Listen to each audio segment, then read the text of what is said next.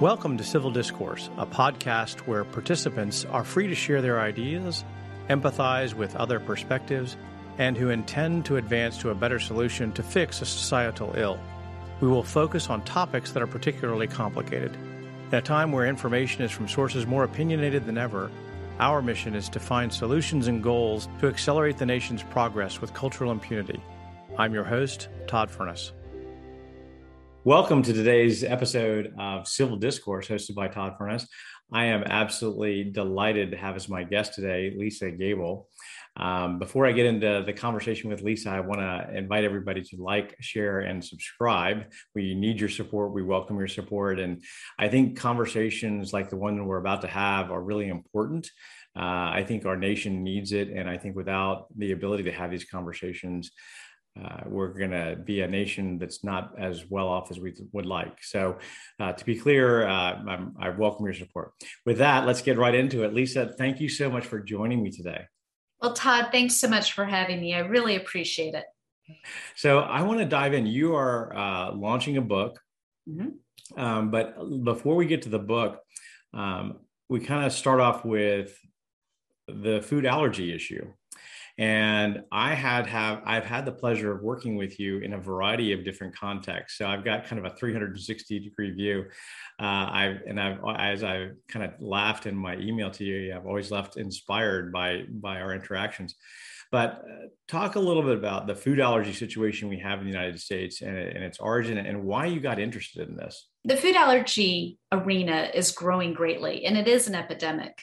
85 million Americans avoid buying food with the same top 9 proteins due to having anaphylaxis, which is a severe life-threatening allergic reaction, food intolerances, or because they live with people who have one of the above. It's an issue that's been growing in the medical community since 1998. Really before 98, when you and I were growing up, you didn't have a lot of people with allergies. You would hear about shellfish allergies. You would hear about perhaps, peanut allergies. But really beginning at that point in time, we had children developing multiple allergies. We have board members who have children. In one case, the child could only eat 15 foods. They could only eat 15 foods. Today, due to oral immune therapy, they're up to 30 foods, but they actually had a feeding tube because of the nourishment issues that were related to their inability to eat. And so for that population of children, those parents came together and said, we need to have a medical community focused on this. And that was really what began the impetus of what today is a nascent disease category. I'm the CEO of FAIR, and FAIR is the largest NGO that is dealing with life-threatening food allergies and investing in research and education and advocacy. We have clinical networks at 50 major medical institutions, but it is still a growing space. And it's one that's causing great concern both for children as well as adults, because we have adults who are getting food allergies later in life. So I might have my years wrong, but my recollection from my research was that there was a particular spike between 1996 and 2007. Is that roughly correct? That is roughly correct. Okay. As we say in consulting, directionally correct. So tell me, what gave rise to that spike? There are a couple of different hypotheses. We're not sure, but what we do know is that in the late 90s, doctors began to tell parents, telling pregnant women as well as new parents, not to feed their children the allergens until they were about 2 or 3 years old. And that was the wrong information. What we know from something called the LEAP study, which was co-funded by FAIR, is that by feeding a child peanut early and often, starting between 4 and 6 months old for the first 2 years of life, actually decreases the chance of that child getting food allergies. And so that was one of the issues that popped up. Secondarily is we have what's called the hygiene theory. And that is the fact that at that same time period, people started to get very, very clean. You had a lot of cleaning products. We were using hand sanitizers. You were really seeing a great cleanliness. People were moving into cities. They were moving out of the country, so they weren't getting exposed to dogs and dirt and all the other things that children have exposure to that actually builds their immune system. And that is a critical part of both of those issues. You need to build the children's immune system by exposing them to the things that cause the allergic reaction. And the third area that is really an area I am not an expert in, so don't ask me the details on, are the issues around the gut microbiome. We hear a lot about probiotics. We hear a lot about irritable bowel syndrome, gut microbiome. That's an area that the doctors are heavily exploring and doing research in right now, because we do know that that is causing issues, particularly for adults who are developing these allergies and intolerances from foods they've eaten their entire lives. So an unintended consequence of this rush to cleanliness has been a deterioration in our immune system and our response to it, which raises a couple of questions. One, the immediate question is whether there's a correlation between this analysis and COVID. Yeah. And whether or not we should be doing things differently to create or enhance our immune response to COVID. And the other question is there a correlation to obesity? Because the CDC came out with a big report yesterday that said obesity is basically doubled in the last year. Let's start with the COVID analogy. Is there a correlation there? I believe that we will see many unintended consequences from mask wearing, from keeping our children in the home and not exposing them to other children. When you get exposed to other children, you catch things. And everybody knows, my daughter, as you know, is a preschool teacher, and she's constantly getting sick because she's exposed to all of these kids who are getting sick and passing things around. That's actually a good thing. It builds your immunity, and so she'll live to be 150. She should live to be very, very long after all of this. And I even remember when she was little, all of a sudden you started getting ear infections. I'm like, I haven't had an ear infection in 35 years. Why am I getting an ear infection now? But I believe that doctors really aren't sure what's going to happen. I mean, you see this push and pull. Obviously, medical professionals are concerned about young children who are catching COVID and the life-threatening nature in some cases of COVID, or at least the illnesses and the potential long-term impact of that illness. Yet at the same time, as children are going back to school, again, using my daughter as the preschool teacher, you're seeing kids getting sick a lot earlier than they normally would during the normal cycle of the school year. And so they actually had an uptick in the August timeframe of a lot of kids getting sick that maybe they wouldn't have gotten ill until sort of October. So I believe it is something that we're going to have to deal with, and it's something that we will have to anticipate as we try to live with this disease of COVID, because we are going to live with it, and we're going to have to figure out how to live with it and how to manage it effectively without shutting down, all of our lives through the process. So that's one. I know you mentioned obesity, and as you know, I ran the largest public-private partnership, the largest industry commitment that was a relationship between the Robert Wood Johnson Foundation, Michelle Obama's team at the White House, and 16 food and beverage companies focused on decreasing calories in the marketplace, taking out sugars and fats from the product portfolios. And we saw great results from that. But don't forget, during the last year, we had a lot of people sitting at home, not out exercising, not out having that daily movement, even between walking from their car into their office or walking their kid into the school. We've been highly sedentary.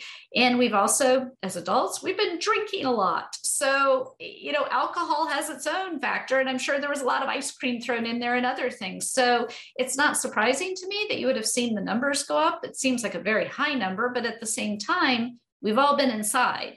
And so that lack of active, healthy lifestyle that we normally have when people are shutting down playgrounds and parks and you can't go out running, it's not surprising to me that that would be one of the side effects.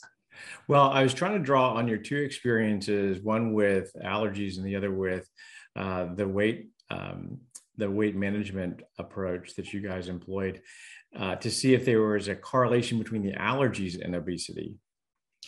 There's not really a correlation between those two issues. At least I haven't seen a correlation between them specifically for life-threatening food allergies. So it hasn't popped up in the world that I've been living in, or at least the research I've been exposed to. Somebody may call into this and go, I know of a study, but I haven't personally seen one. Well, the reason I was asking is because it seems to me if you have limited food choices, and those food choices, you get bored eating the same stuff all the time. So does that lead to bad dietary habits? And I don't know the answer to that, but I just was curious about that. So tell me how you have a monstrous resume. I mean, what a professional career you've had. starting as the youngest person in administration and going all the way to your current role that you've announced you're stepping down from in early next year. Tell me, what got you interested in this particular job, this particular task? Why allergies? Why FAIR? Well, I love challenges and I like to fix things. And so throughout my entire career, that's been my job. People bring me in to take an organization to a higher level of performance, or they bring me in to turn around that organization, or at least change the dynamics so that it has a better economic structure, more sustainable structure for the business, no matter what that business is. Whether it's a nonprofit or a for-profit. I mean, right, exactly. It's all about revenue. You still have to pay for stuff. So, there's an economics of the business. That term applies in government, applies in nonprofits, applies everywhere. And it's something that people within the nonprofit field don't always understand or agree with. They're like, well, we're doing good things. Well, that's great, but you still have to pay for it. You got to pay salaries, et cetera. What happened in FAIR's case is that FAIR is the result of a merger of a grassroots organization and a research organization that happened in 2012. And in fact, we're getting ready to celebrate our 10th anniversary after that merger. And the economics of the business did not work. And so the organization was struggling. I had actually been called about the original search. And then at a later point in time, they were looking for a CEO again. And I was called about that search also. And in both cases, I was doing the work I described with Michelle Obama and the Robert Wood Johnson Foundation and the company. So I couldn't take the job, but I kept giving them names. 2018, it turned out I got the phone call from Korn Ferry, and it was a perfect time for me. And they outlined for me the rise of the disease, the fact that it was a nascent disease category, so it required having a large-scale infrastructure, medical and research infrastructure developed to support it. And then they also introduced me to the board of directors through the search process. And I turned down a lot of jobs at that time. I'm in a place financially where I have a little more flexibility to say no to different jobs because I like to work with people who are committed to accelerating progress and that I feel have sort of the business experience to partner with me on what the steps are required in order to take that organization to the next level. And I was amazingly just touched and impressed by the quality of individuals who were doing the hiring for the job, and was thrilled and excited to take this opportunity. There's nothing that gets me more excited than, rolling up my sleeves and digging in and traveling for 18 months straight and fixing an organization's infrastructure and design to get it economically viable and raising money. So it's been a wonderful role for me, and it's an incredible community of committed individuals, and even the affection I have for these amazing teenagers who live with multiple food allergies and all that they're doing, and our young college students and rising leaders. We're really seeing the first round of kids, those kids born in 98, who are finally entering the workforce. So as somebody who also likes to mentor people, it's been a really nice side benefit of this relationship. Fantastic. So I've been talking to a friend about philanthropy, and I mentioned to him that I was asked to contribute or donate to an organization recently. And I felt uncomfortable with it because in my estimation, they didn't have a business model that was sustainable.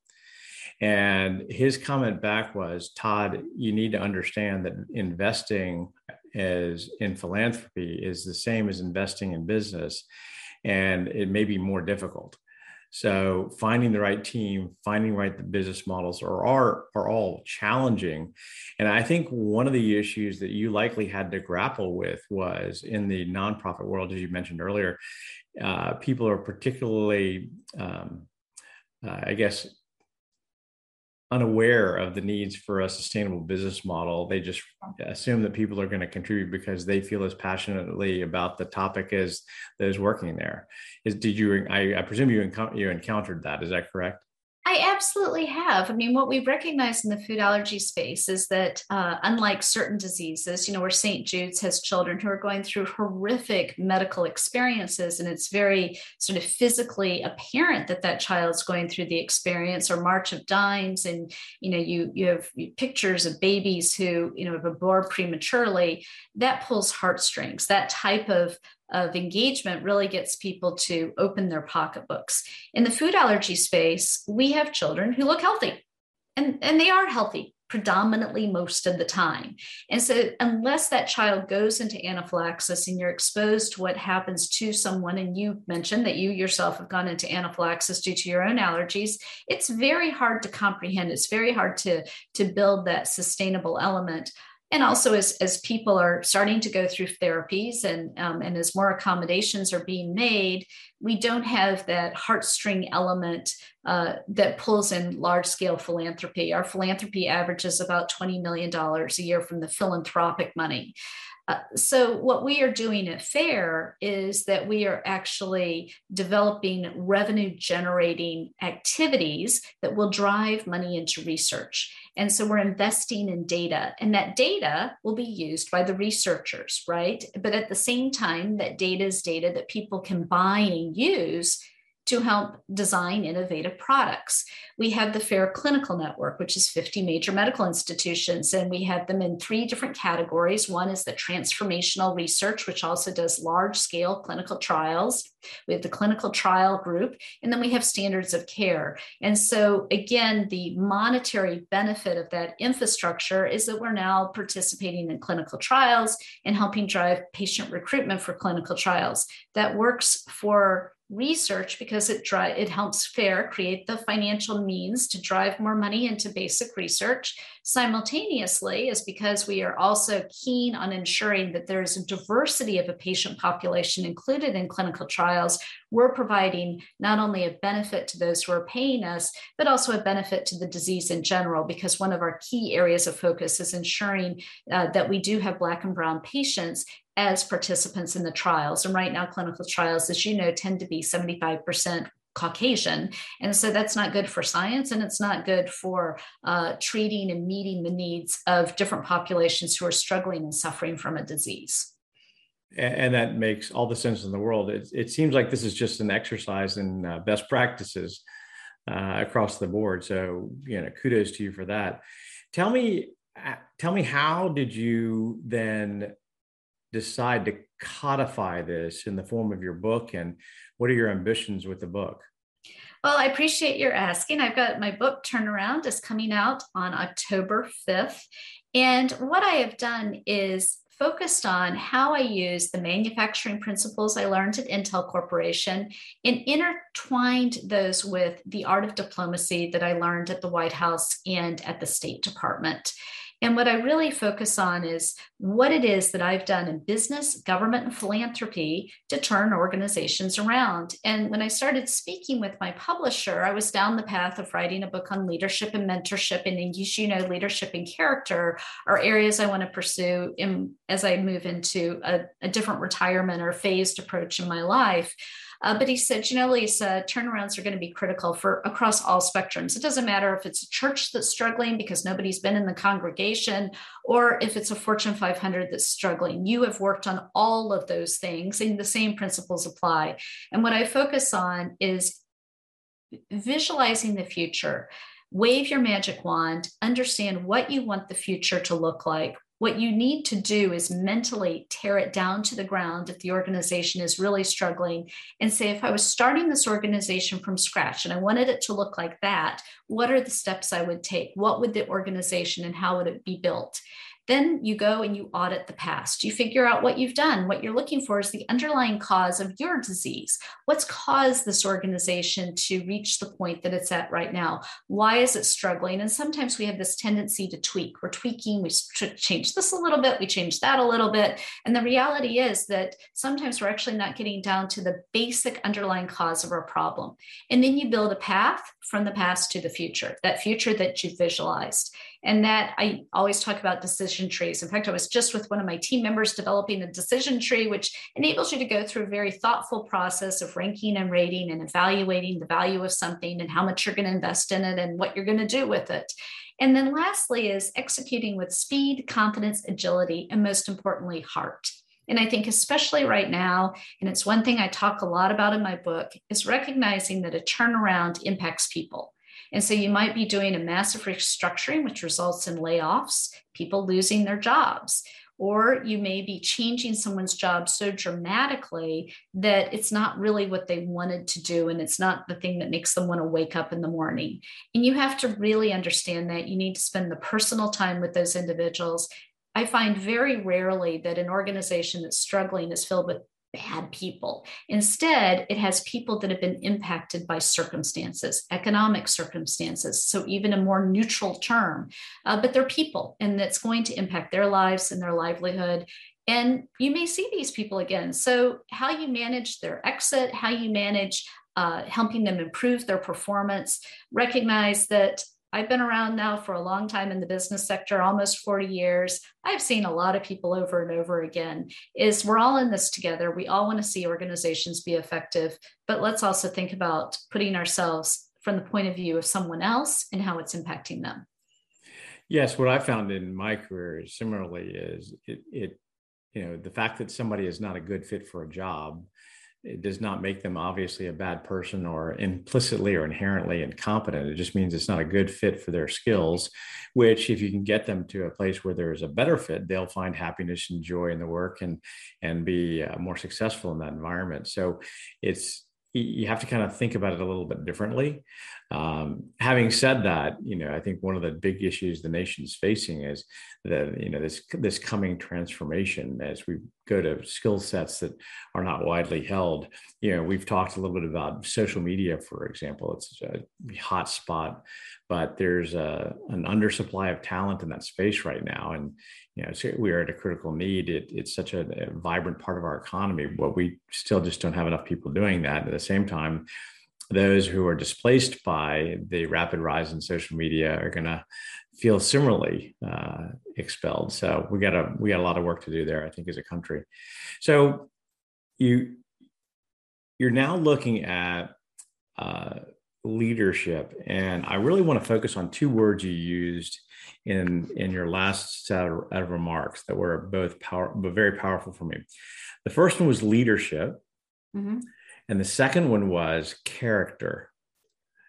So how do you get to a definition of leadership? And then how does character, and first of all, get defined, and how does that inform leadership in your estimation? Well, we all have the opportunities to be leaders, and sometimes it's thrust upon us, and sometimes we are part of a group that can lead. I have always been a glass half full type of person. I have never looked at a situation and not thought about the fact that I can rally the troops and we're all going to run up that hill together. And for me, that is empowering yourself to be a leader. But the other element of leadership is knowing how to behave professionally and knowing how to act within the moment. A leader is not a heavy-handed individual, although there are going to be times we all have stress in our lives where you may not act the way that you feel always positive about how you acted. But a leader is someone who you prop them up. One of my staff members always says, he goes, Lisa will push you and push you and push you. And then she'll pick you up, she'll give you a hug, she'll dust you off, and she'll send you up again. And so for me, that's one element of it. And that's the second piece. I talk about character, and again, it's the empathy.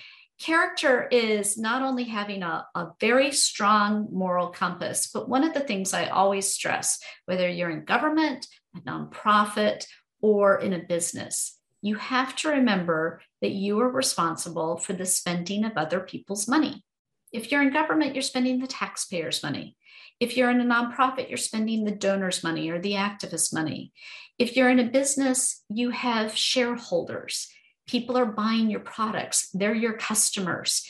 And you should never put your own personal position, what's in it for you, above the people whose money you are some way, shape, or form touching the spending of that money. And I am always stunned at the hubris I discover when I go into turnaround situations. And what I discover is when someone is led by their own ambition and they forget that they are a temporary steward of the institution they serve. That institution goes on beyond them, but somebody's giving you a paycheck because that's what you were a steward of.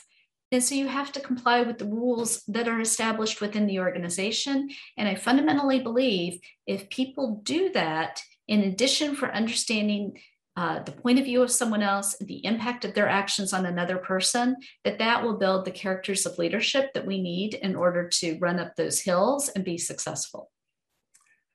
So it's interesting that you say that, because you're using terms I think are more substantive and affirming than the way that others might address the topic. And by that, what I mean is, what I just heard you say is, which I think is, again, very powerful. You're a temporary steward of the institution you serve. You are. We all die. We all end. We all take jobs. We all leave jobs. We're only here for a period of time. but that's different from, in my world, a private equity guy, a private equity person coming in and saying, yeah, we got to implement cost controls. Right. So ultimately, they have similar functions, but by describing it in the way you do, you're touching the moral compass of the individual with whom you're speaking at a different level. You're engaging them differently. It's a whole person engagement. It's not just flipping the circuit breaker in the person's brain around financial controls, but rather, no, it's more than that. It's not just a financial control issue. And it's funny because that is the way that, I was raised inside of EDS, which is a company that was founded by Ross Perot and carried on for almost 40 years before being acquired. But the leadership strength that comes through that kind of a dialogue is what distinguishes really, really formidable, high quality leaders from their contemporaries, but also, in my view, humbly, allows for the sustainability of the very values you're creating in the organization. In other words, I'm still using aphorisms I learned at EDS 30 and 40 years ago. But if I had said, hey, we need to put in cost controls, it wouldn't have nearly the emotional integration that I have with the idea of the comment you just made, which is, we are all temporary stewards of the institutions we serve. And the fact that I've now recited that twice without having ever heard you say it before just shows how powerful that is. And it also gets into the fact that cost controls are a moral activity. And some people see them as an immoral activity because, again, it impacts people, right? There's always something, there's always a thing that's going to be impacted. But that institution is not going to survive unless those cost controls are put into place. It will be unable to fulfill its ultimate mission. And I tell people a lot of times, I say, go back to your bylaws, go back to your founding documents. Why did somebody start this institution? Why did they start the business? What problem were they trying to solve? Why did they start the not-for-profit? Why did you start the church that you started? Why did you start this government program? It had a purpose. But what happens is that when we continue to put our own self-interest on a day-to-day basis in front of the purpose for that institution, it will be unable to fulfill its ultimate objective. And, my dad taught me, and I really, so much of the book talks about things I learned from my father, but he always taught me, he goes, you need to be able to walk out the door at any point in time. One, because somebody may make you walk out the door, so you're not going to have a choice in the matter. Or two, because it's time for you to leave and pass the mantle of leadership. And so the most important thing for you to think about is, if that happens, whether because they make me leave or because I choose to leave, will all that hard work that I have done for that institution continue to thrive upon my departure? And as you said, I announced my retirement from FAIR in the spring of 2022. It's 8 months away, possibly.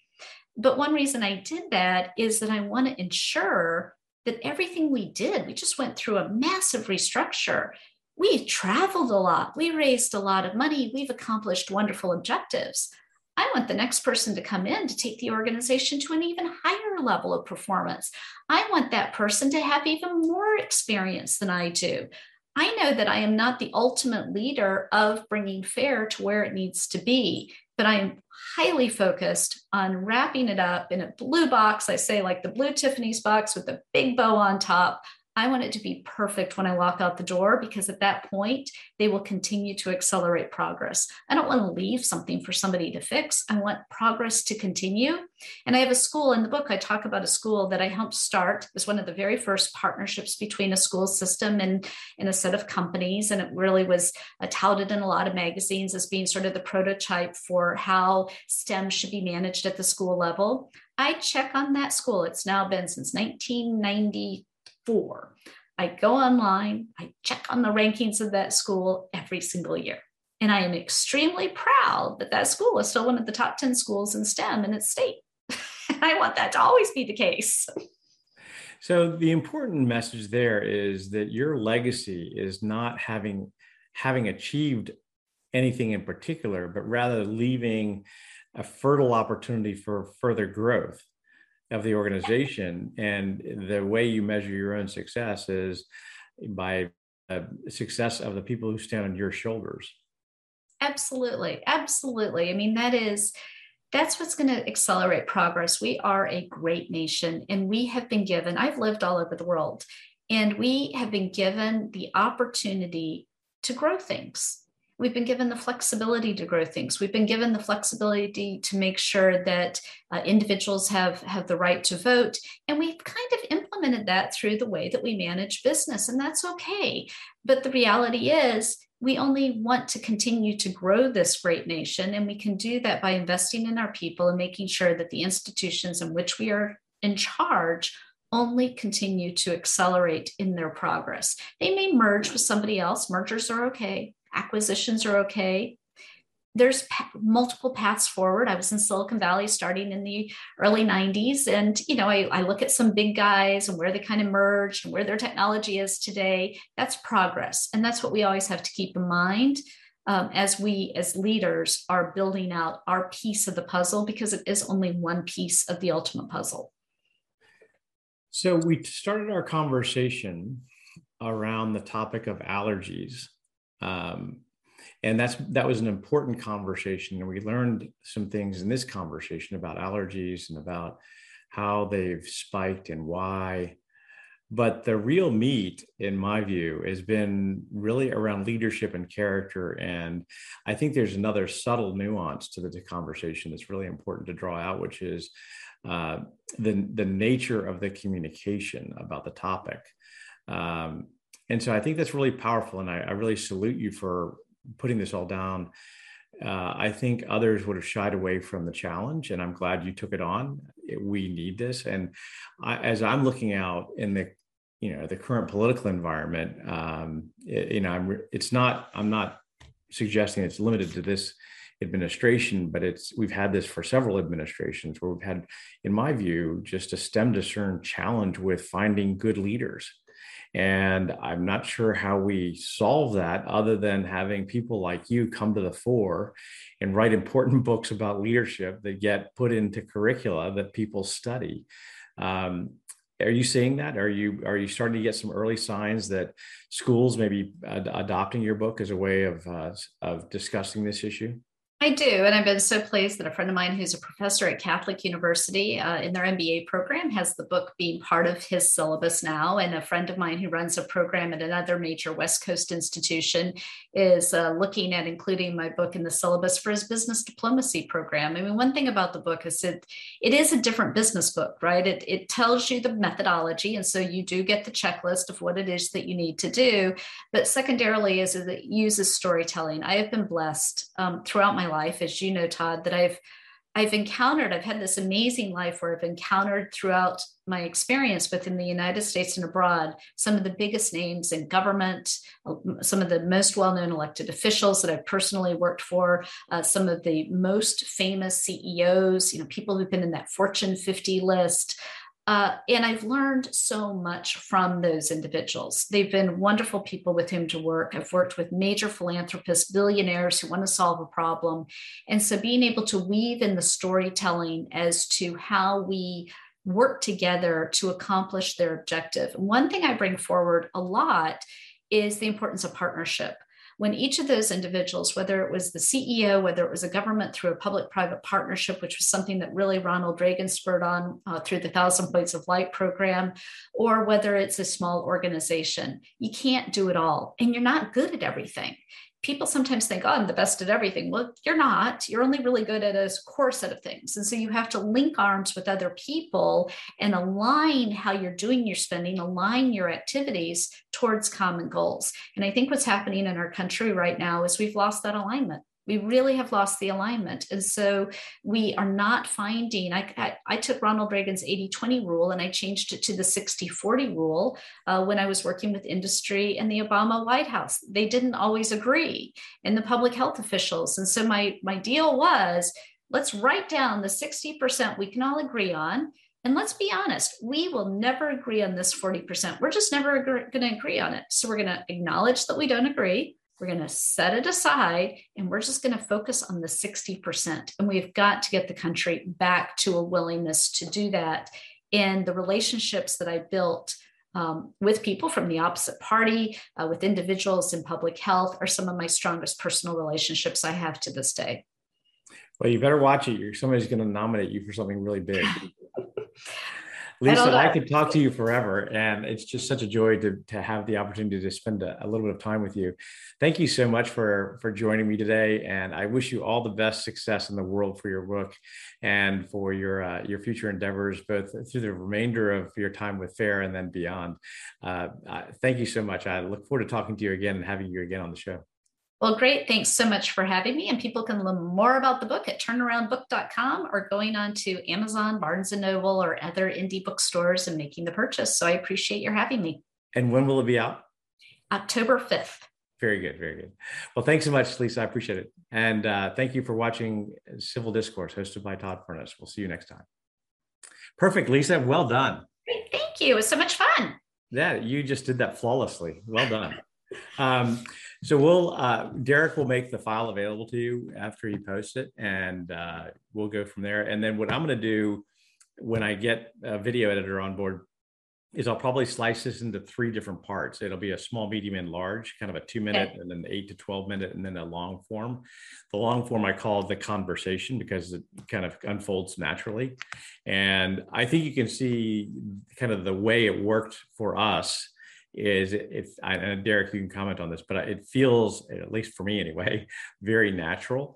It's not forced or contrived. And I think for that reason, it may make for a little bit of a better advert for your book in certain instances, if you want to slice it up.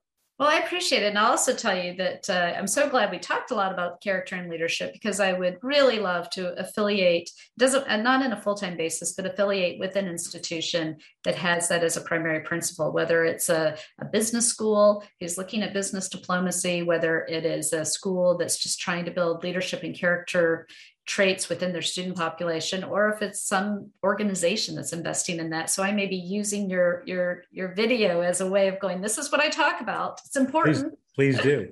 It's funny because I actually spent time earlier this week on the campus of Dallas Baptist University. That's where my daughter's that's where she's going to grad school. Oh, okay. Fantastic. So it's really a great school. The president is a friend of mine. He serves on Jim Dennison's board with me. And so if you'd ever liked an introduction, I'm happy to do it. I actually had lunch with a guy who is, quote, he's on YouTube with a podcast. He bills himself as the Christian economist, and he correlates Christian principles to economic success. Not saying that they necessarily being a Christian makes you an economic success, but rather that free market theory and Christianity are closely related. So I'm happy to make those introductions when you're down here or beforehand, if you'd like, because I think that especially for DBU, it would fall straight in line with what they're trying to do. It's funny because I actually have a change management process, which is, one could argue, is the same thing as turnarounds. But my change management thesis is you have to start with the values of the corporation and how they link to the values of the individual.